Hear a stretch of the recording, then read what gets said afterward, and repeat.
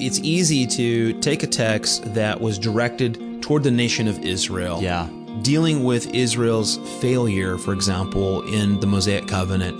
If we just kind of hop in or pull things out wherever we want, you're going to end up with a different religion. Yeah. The most important thing is to read through the text over and over again, because otherwise it's easy to end up with an approach where I'm looking for some experience to validate the verse I read this morning. It's sort of like a fortune cookie. 5 centuries ago, in taverns and public houses across Europe, the masses would gather for discussion and debate over the latest ideas sweeping the land. From one such meeting place, a small Cambridge inn called the White Horse, the Reformation came to the English-speaking world. Carrying on the tradition, welcome to the White Horse Inn. Hey there, welcome to another edition of the White Horse Inn. I'm Shane Rosenthal. You know, a few months back before the outbreak of the coronavirus, I had the opportunity to visit my good friend Mike Brown for a theology conference at his church in northern Italy. Mike is the co-author of Sacred Bond, Covenant Theology Explored, and he's the pastor of a URC church plant just outside of Milan, which happens to be the part of that country which was hit the hardest by the current pandemic. Many of you will have heard the special interviews I recorded with Pastor Brown a few weeks back. If you haven't heard those episodes, you can still find a link to them on the front page of our website. On today's program, you'll hear a conversation that Mike and I recorded on how to study the Bible. But before we air that exchange, I thought I'd get him on the line once more so that he could give us a brief update about his church's situation. Mike Brown, how are you doing? Shane, I'm doing all right. Family's healthy. And even Nacho? Even Nacho, our French bulldog. He keeps us entertained. So we're very thankful for Nacho. For our listeners, Nacho is a very affectionate bulldog who basically runs the show over there at the Brown household. Yeah. Now, Mike, the last time we spoke, you mentioned that one of the members of your church had come down with a virus and was admitted to the hospital. So how is Sabino doing now?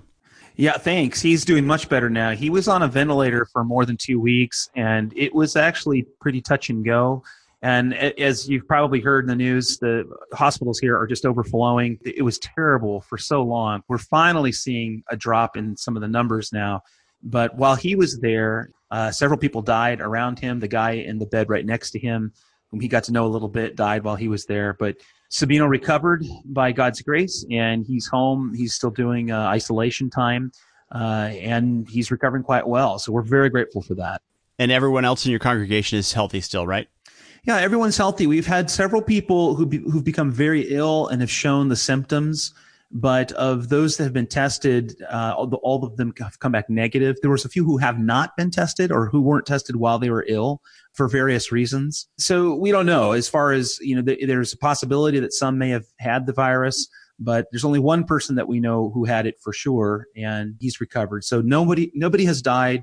We just found out today that we have one elderly member who's in a convalescent home, and she's been very ill and showing many of the symptoms. She had the test, and it's come back negative, so we're very thankful for that, especially since I think there's been 18 deaths related to the coronavirus just in her convalescent home.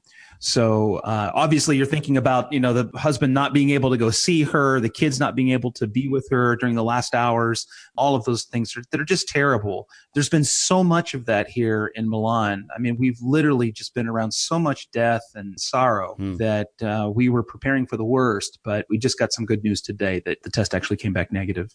Well, thankfully, your country appears to have passed its peak, but you guys are still seeing around 500 to 600 deaths per day, with most of them taking place there in your region of Lombardy. In light of that, what are the authorities saying now in terms of when they think they'll be able to relax some of the restrictions? Yeah, we watch the news and the press release every evening. In fact, it's going on right this minute as we speak. And they're saying right now that we're still under lockdown until May 3. A complete lockdown, but they're going to start reducing some of the restrictions.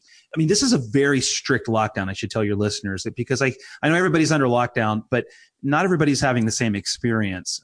There's a lot of people that I talk to in the United States where they're still able to go to the grocery store with lots of people. We can't do that. We have to go, and it's very regulated. They only allow so many people in at a time. You basically can only leave your house maybe once a week just to go do that. But you have to carry forms with you and prove to the police that you're outside, for an essential reason. They're hoping to release some or start easing up on some of those restrictions. We haven't heard anything yet about church. That's the big one, of course.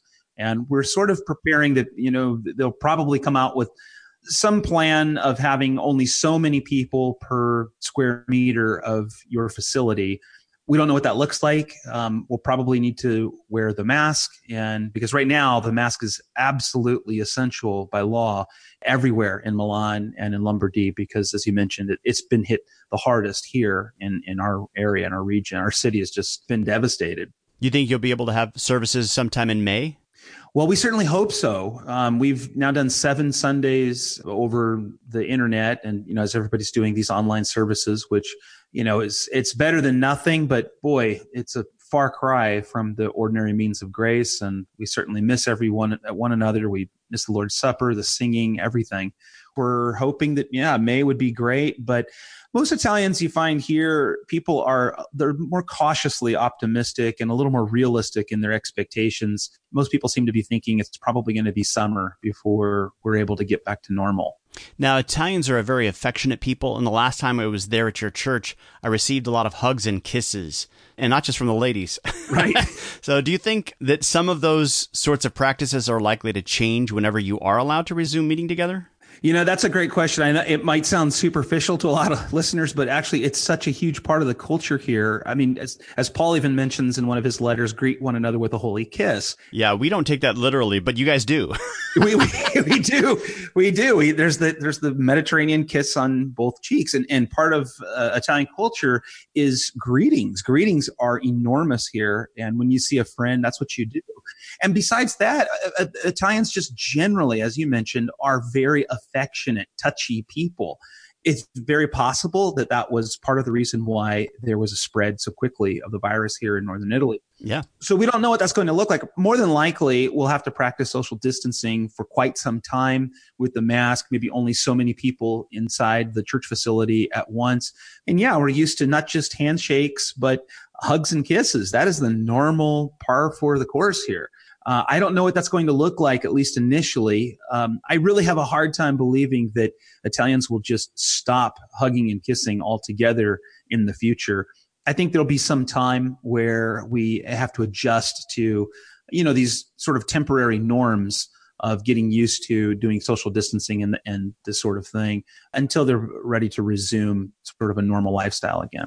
All right, Mike, thanks for getting us caught up with your situation over there. And please know that many of us here in the States have been keeping your church in our prayers. We are very grateful for your prayers. Thanks, Shane. All right, stay safe. All right, thank you. You too.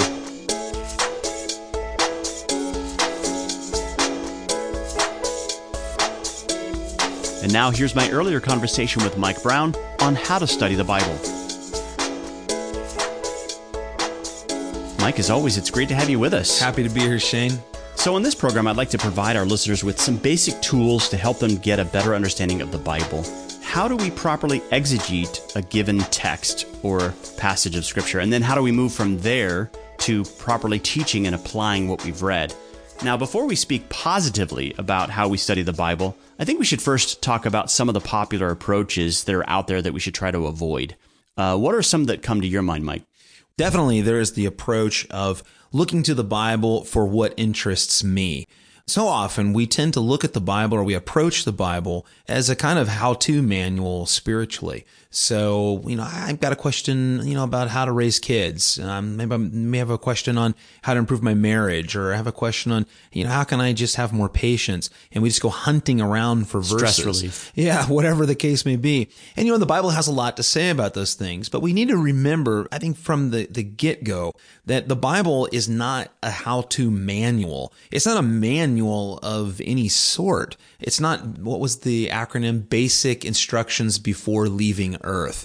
Bible. Now, that's the book for me. But it's God's special revelation to us that is written on the stage of redemptive history over thousands of years through over 40 authors, given to us in 66 different books, different genres, but all together giving one basic theme that God redeems the people for himself through Jesus Christ. If we don't start there with what the Bible is about, we've already embarked on the wrong course. So it'd be kind of like going through Harry Potter looking for stress relief. That's good. There's a bigger plot and narrative that you need to follow. Right. Voldemort bad. Harry good. Right. Harry wins. Right. Oh, sorry. Spoiler alert. Right. Any story. That's actually a great analogy, because Okay, in our culture, we tend to see people have refrigerator magnets with verses on them, and that's fine. If it's good to memorize particular passages of the Bible. But Shane, a lot of Christians don't even know that chapter divisions and verse divisions aren't in the original text. Right. That's something that I think was around the 16th century that was inserted. That's a very helpful tool and apparatus to help us remember where to find things. But we need to keep in mind that the Bible was the way it was written. It was designed for us to read from beginning to end. Think of like the epistles, for example. It's a letter. It's written to a particular church or individual with the beginning and end, main body, a point that the author wants to make. When I've preached through epistles in the past as a pastor, I've tried to encourage the congregation, this week, if you can, try to read through it. In one sitting. Yeah, in one sitting, because, for example, if you're preaching through Philippians, it's only 4 chapters. Yeah. It takes about 10, 15 minutes to read through, but at least gives you that sort of context. I think we have to start there because, as you said, you're not going to go to a novel. You're not going to go to Harry Potter or Lord of the Rings or something or whatever it is and just pick out your favorite page here or there. You read it from beginning to end because it does tell a story.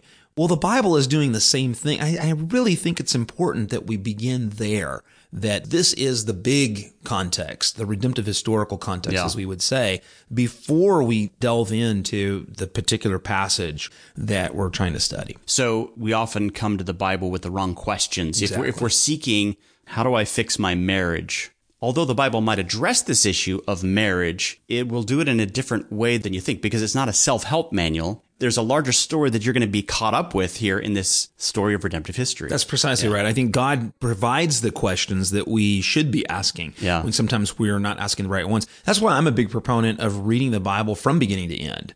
From Genesis to Revelation. Try to do even that. Leviticus? Even Leviticus. Leviticus is surprisingly really good when you know that it's about Christ ultimately, that it's fulfilled in Christ. Then it becomes very interesting. And there are particular passages and chapters in the Bible that aren't going to be as interesting. When you're reading it as a family and it's, if you're doing Bible reading every night or whatever, and you come to a genealogy or you come to instructions on how to build the tabernacle, not exactly the most interesting thing, or Joshua and how the land was divided up, or Nehemiah, this guy put this many bricks in the wall and that kind of thing. But the story as a whole all fits together. And it's important that we do read through Genesis through Revelation systematically, I think, so that we get a full understanding and a bigger view of what God is saying to us. Our problem is we're so often looking for the wrong thing, or we want God to say what we want him to tell us, when in fact what we need to do is sit, be quiet, and listen to what he has already said from beginning to end. I think that's the starting point. Now, there's another related view that we need to talk about, and that's the sort of approach which says, what this text means to me is, where you are basically creating out of thin air the interpretive method that you choose for yourself. Right. It's easy to take a text that was directed toward the nation of Israel at a particular time, dealing with Israel's failure, for example, in the Mosaic covenant. So a classic example of this, there's so many, but one that we often see in the United States, 2 Chronicles chapter 7, verse 14, if my people who are called by my name humble themselves and pray and seek my face and turn from their wicked ways, then I will hear from heaven and will forgive their sin and heal their land. I remember shortly after 9/11, seeing that verse with an American flag everywhere, as if God were saying, my people are the United States. And you've had this awful terrorist attack, and maybe there's these things happening that you don't agree with politically, culturally in the United States. But if everybody gets together and prays, then I'll hear and I'll heal your land. I'll make things better for you. When in fact, that text has nothing to do with the United States. It has nothing to do with any nation other than Israel. God's saying my people. Right. And how do you learn that? You know what? You learn that from reading the story from beginning to end. Right. If you read the story from beginning to end, then you know, there was this nation, Israel, that God chose and brought them out, gave them the law, showed them miracles, brought them out of slavery, brought them into the promised land, but had a covenant with them. If they obeyed, they would be blessed as a nation. If they disobeyed, they would be cursed. That's the context for understanding those texts later in the prophets that are really sent to the nation as covenant attorneys prosecuting Israel according to the Sinai covenant because of their disobedience. If we don't understand that story, if we just kind of hop in or pull things out wherever we want, you're going to end up with a different religion. Yeah. Again, it's why we need to know the story as a whole and understand the context of each book and each passage. And, that's not that difficult to do. I think if you have a decent study Bible, you get something like the ESV Study Bible, the big one, or, the Reformation Study Bible, just something that has a collection of trusted scholars that do some of the spade work for you. But the most important thing is to read through the text over and over again, because otherwise it's easy to end up with an approach where I'm looking for some experience to validate the verse I read this morning. Yeah. I read a verse and it's sort of like a fortune cookie. It's most important to hear the Bible proclaimed and preached faithfully and properly in a sound The church. analogy that I give there is like, if you're going to try to understand Shakespeare, reading it for yourself, especially if you're not familiar with the time in which Shakespeare wrote it. Right. Reading it for yourself, it's going to be confusing. There's a lot of confusing language. Yeah. And then you could say, well, I'm going to get with a study group of other students who are reading Shakespeare. That may be more helpful. But if you have a scholar in the mix, somebody who's spent his lifetime studying the words of Shakespeare in his original historical context, in other words, a professor, now you're onto something. Now your study group is informed by outside opinions and outside perspectives. That's a great analogy. I think of Dante. Dante, I think, is even harder to read than Shakespeare.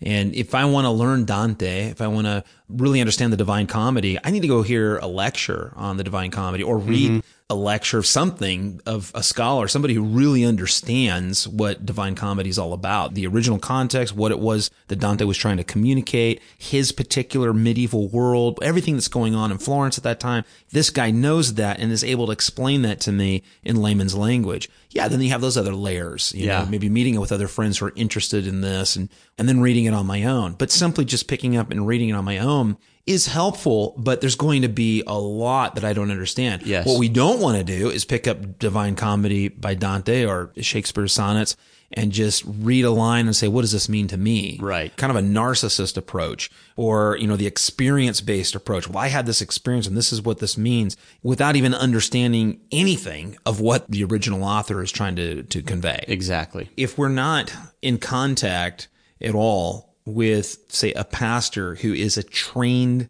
expert, not that he knows everything and he's a source of infallibility, but rather a specialist. He's a specialist. He's a trained specialist. Your pastor better be trained in the original languages. He better have serious credential for being able to interpret sacred text. I mean, we expect our attorneys to be credentialed and to be trained on how to interpret the law. We certainly expect doctors to be credentialed and trained on how to interpret sicknesses and deal with the body and be experts in that sense. Well, why wouldn't we expect the same for those who tend to our soul and are interpreting the most important text that we could ever possess as human beings, the sacred Word of God? So there has to be some knowledge of the Greek, the Hebrew. There has to be an understanding of how the Bible fits together as a whole, as well as its history, as well as systematics, biblical theology.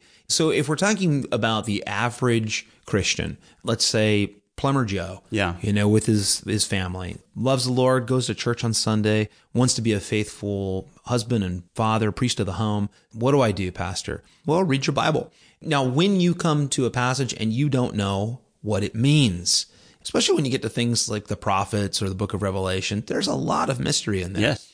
When you get to those things, it's okay. You don't have to know everything.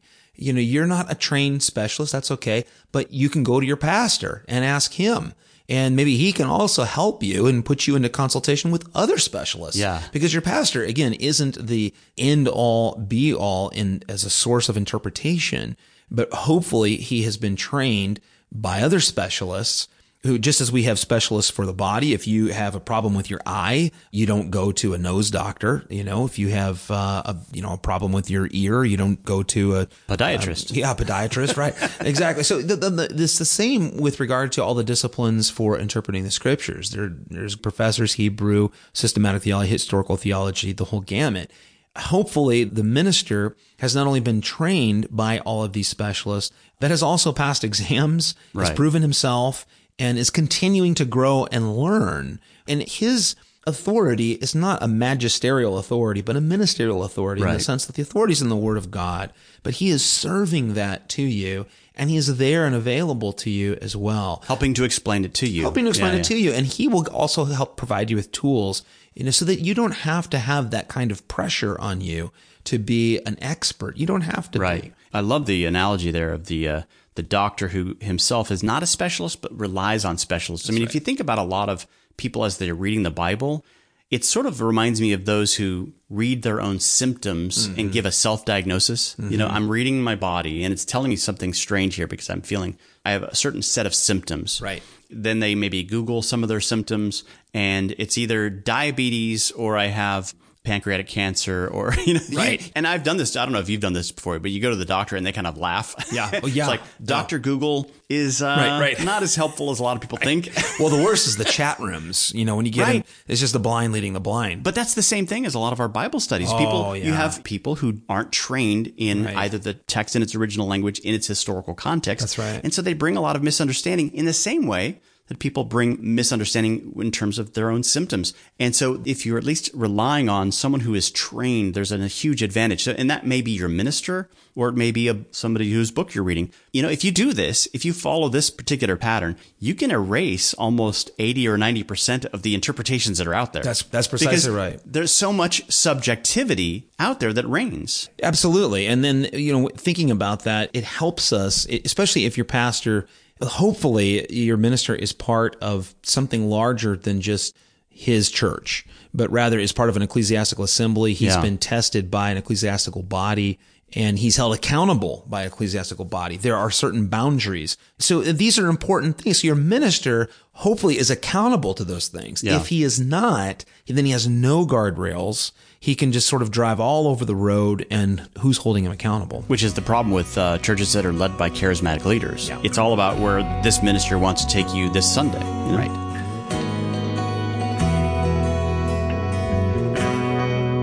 My name is Tony Park. What I really appreciate about the White Horse Inn is we start to read the Bible differently, more from a historical perspective, and it really helped us to take the focus away from our own personal experiences, and been a listener for 6 years. Hi, my name is Charles, and I'm from Ontario, Canada. I appreciate the White Horse Inn and its ministry, and what I find is just the clarity of the presentation, the clarity of the gospel, that Jesus has done it all. Folks, if you like this program and you listen via podcast, please consider rating the show at iTunes. The more positive ratings we get, the more exposure we get. Also, we're a listener-supported program, so head to whitehorseinn.org and look for the Donate tab to help us with this important work. That's whitehorseinn.org/podcast partner. Did you know that you can help support the work of the White Horse Inn every time you purchase something at Amazon.com by using Amazon Smile? At no additional charge to you, Amazon will donate a small percentage of every transaction to the White Horse Inn when you link your account to Amazon Smile. Simply visit smile.amazon.com and enter Whitehorse Inc. That's Whitehorse INC. Then the next time you shop at smile.amazon.com, you'll be helping to support our work here at the White Horse Inn. Again, simply head to smile.amazon.com and enter Whitehorse Inc. Thanks for your support.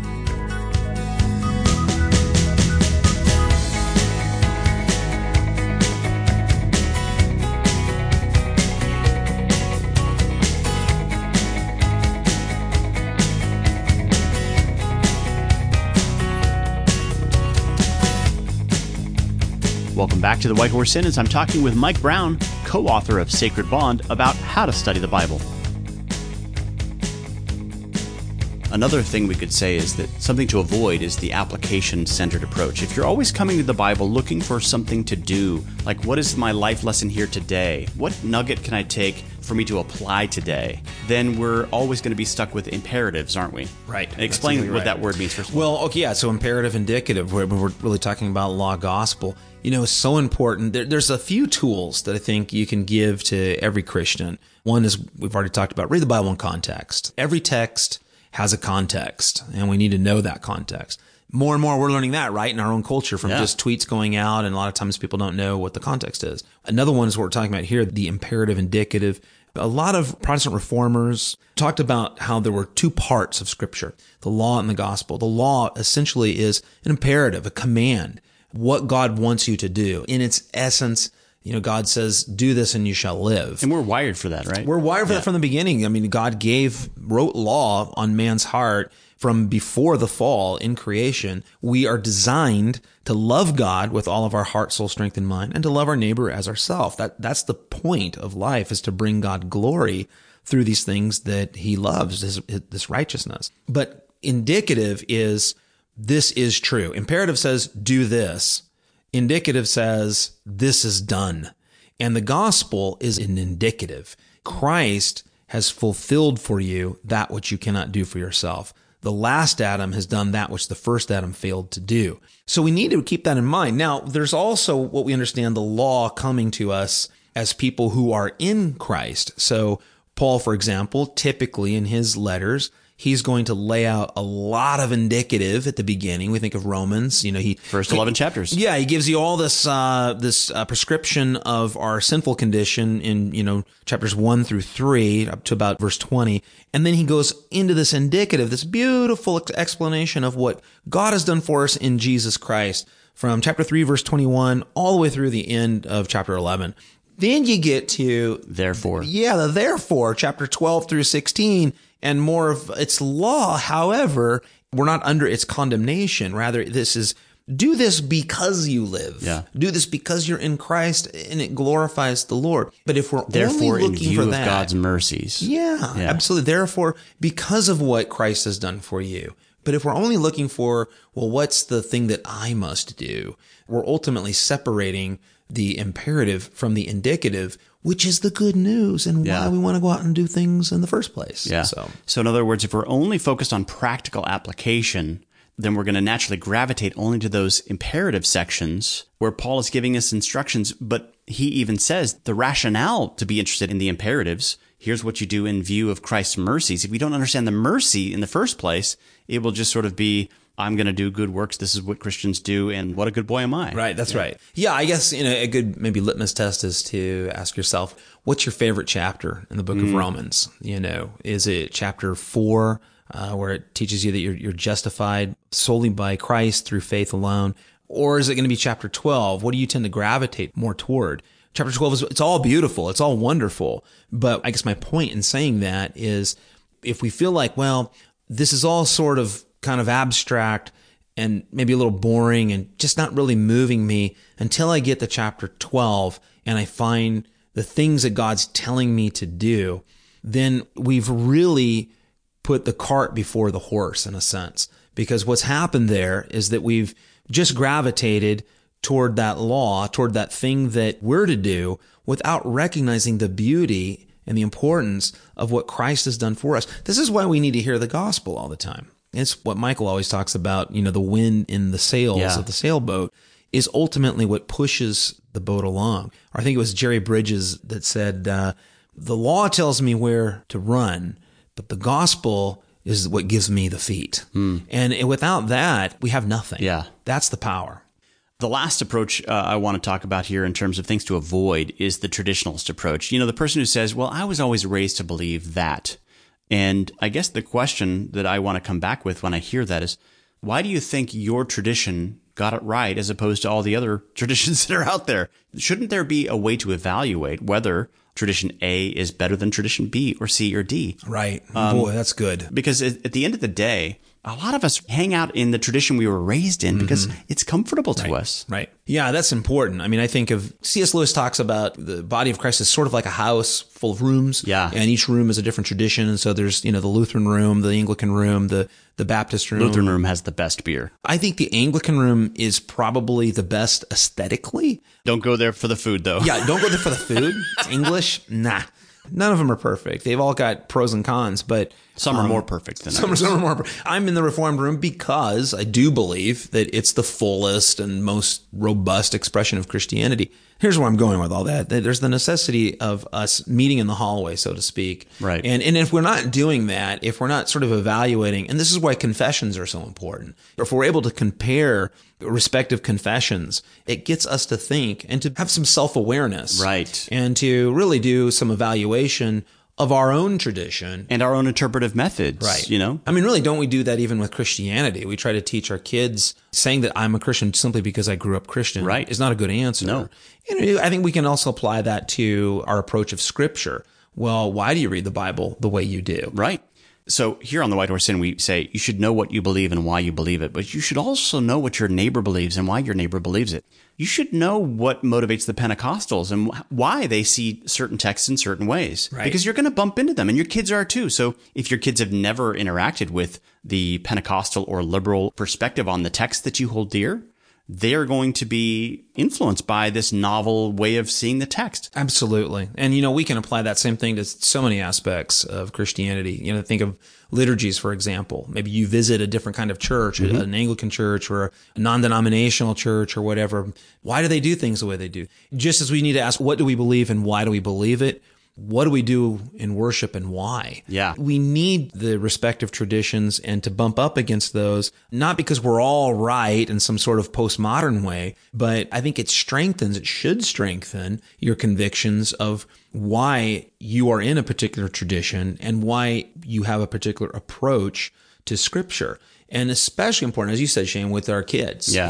I love it. I've loved it over the years when, my kids would come up to me and say, "Hey, Dad, my friend at school is a Baptist and they do things this way at church. Why?" Yeah. And, rather than just immediately being critical and, I try to say, well, here's why we do things this way in this particular tradition or liturgy. And then as they got older, they had the opportunity to explore more and look around. And I'm happy that they're all still Reformed and wanting a very reverent and biblical liturgy and have a covenantal approach to Scripture. But without exploring other traditions, how are they ever going to be strengthened in that way? They're just parroting what their parents have said. Yeah. Think about this for your typical youth group. How interesting it might be to bring in someone from another tradition.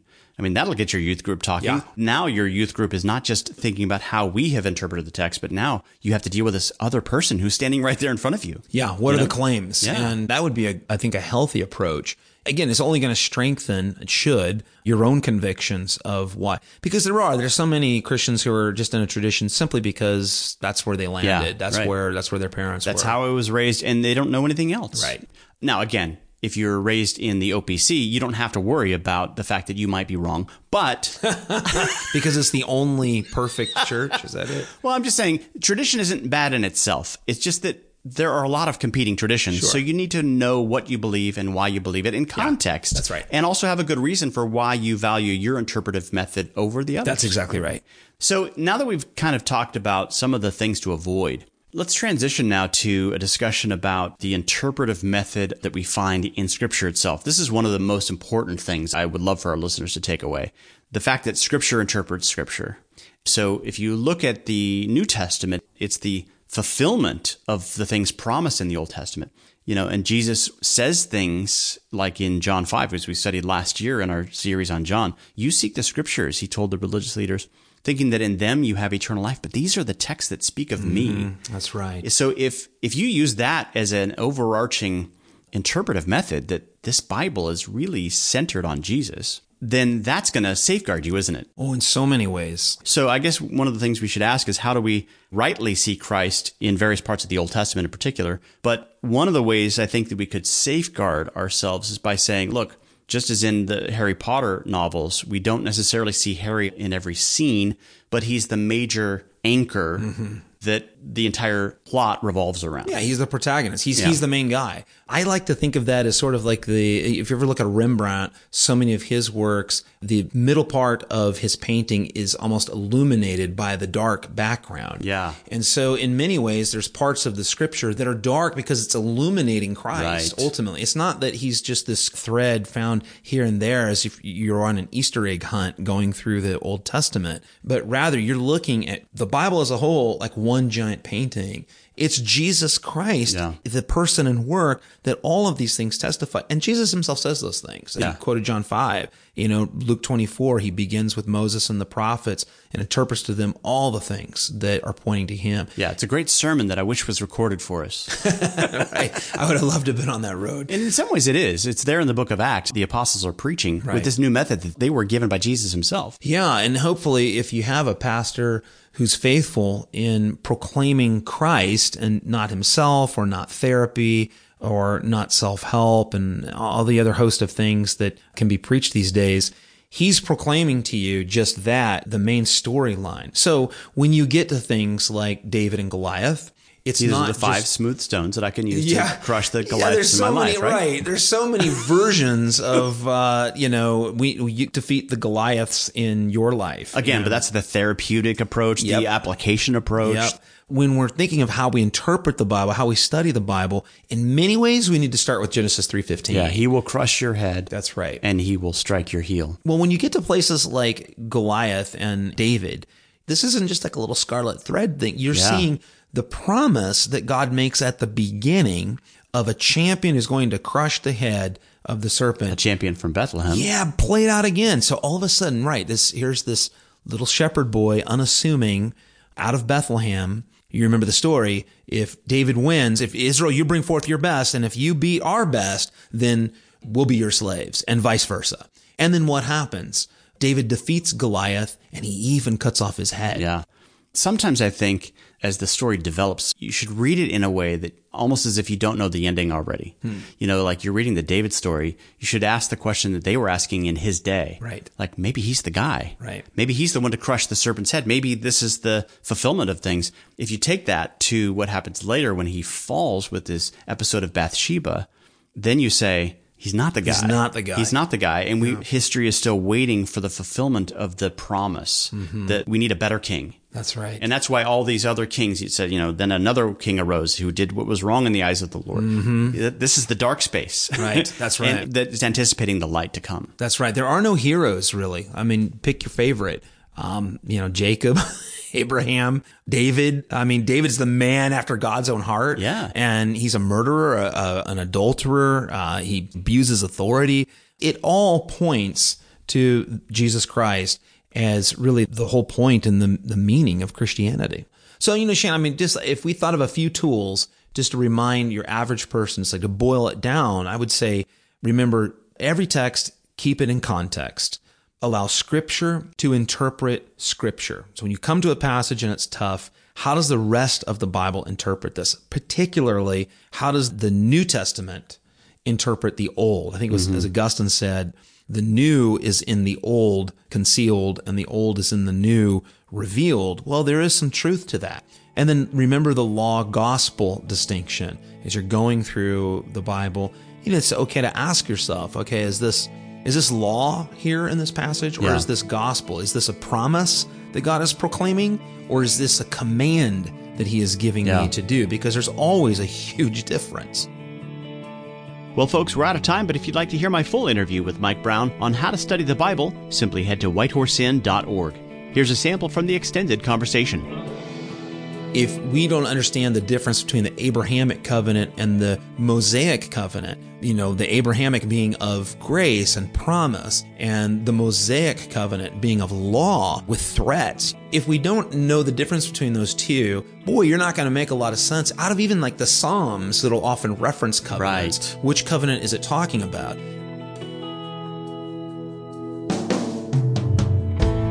To get extended editions of every White Horse Inn broadcast, consider signing up as a regular partner.